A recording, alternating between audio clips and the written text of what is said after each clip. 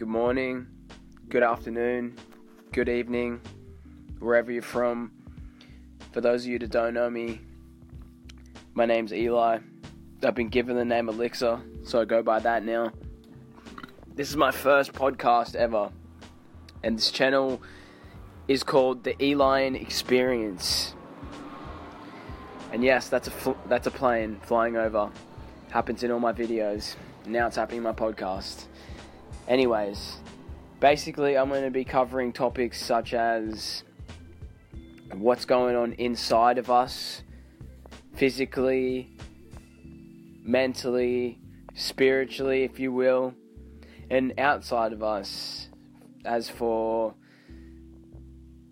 work, spells, the beauty of nature, the unexplained, the explained, but is it the truth?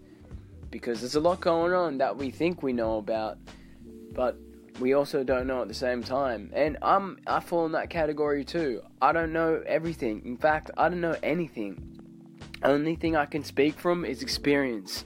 And I've had many experiences in my duration of existence. So I'm hoping to share some of my experiences with like-minded people that maybe do want to understand things on a different level.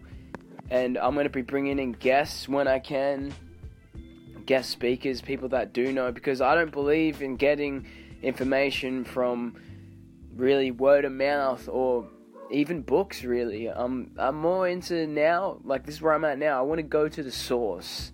Who's saying this? Where is this coming from? Why are they saying it?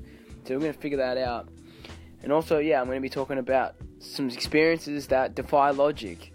And I don't mind. I like it. This is what I like to talk about. I don't like small talk, so you won't hear any, how's it going, how's your job, any of that bullshit, because I'm not about that. So if everyone could just stay tuned, follow me, whatever happens, whatever they do with this this app, that'd be awesome. And I'll just keep bringing content when it comes to me, but I'm not going to be active on this thing. I don't want to spend all my moments on social media and on phones, it's just not healthy.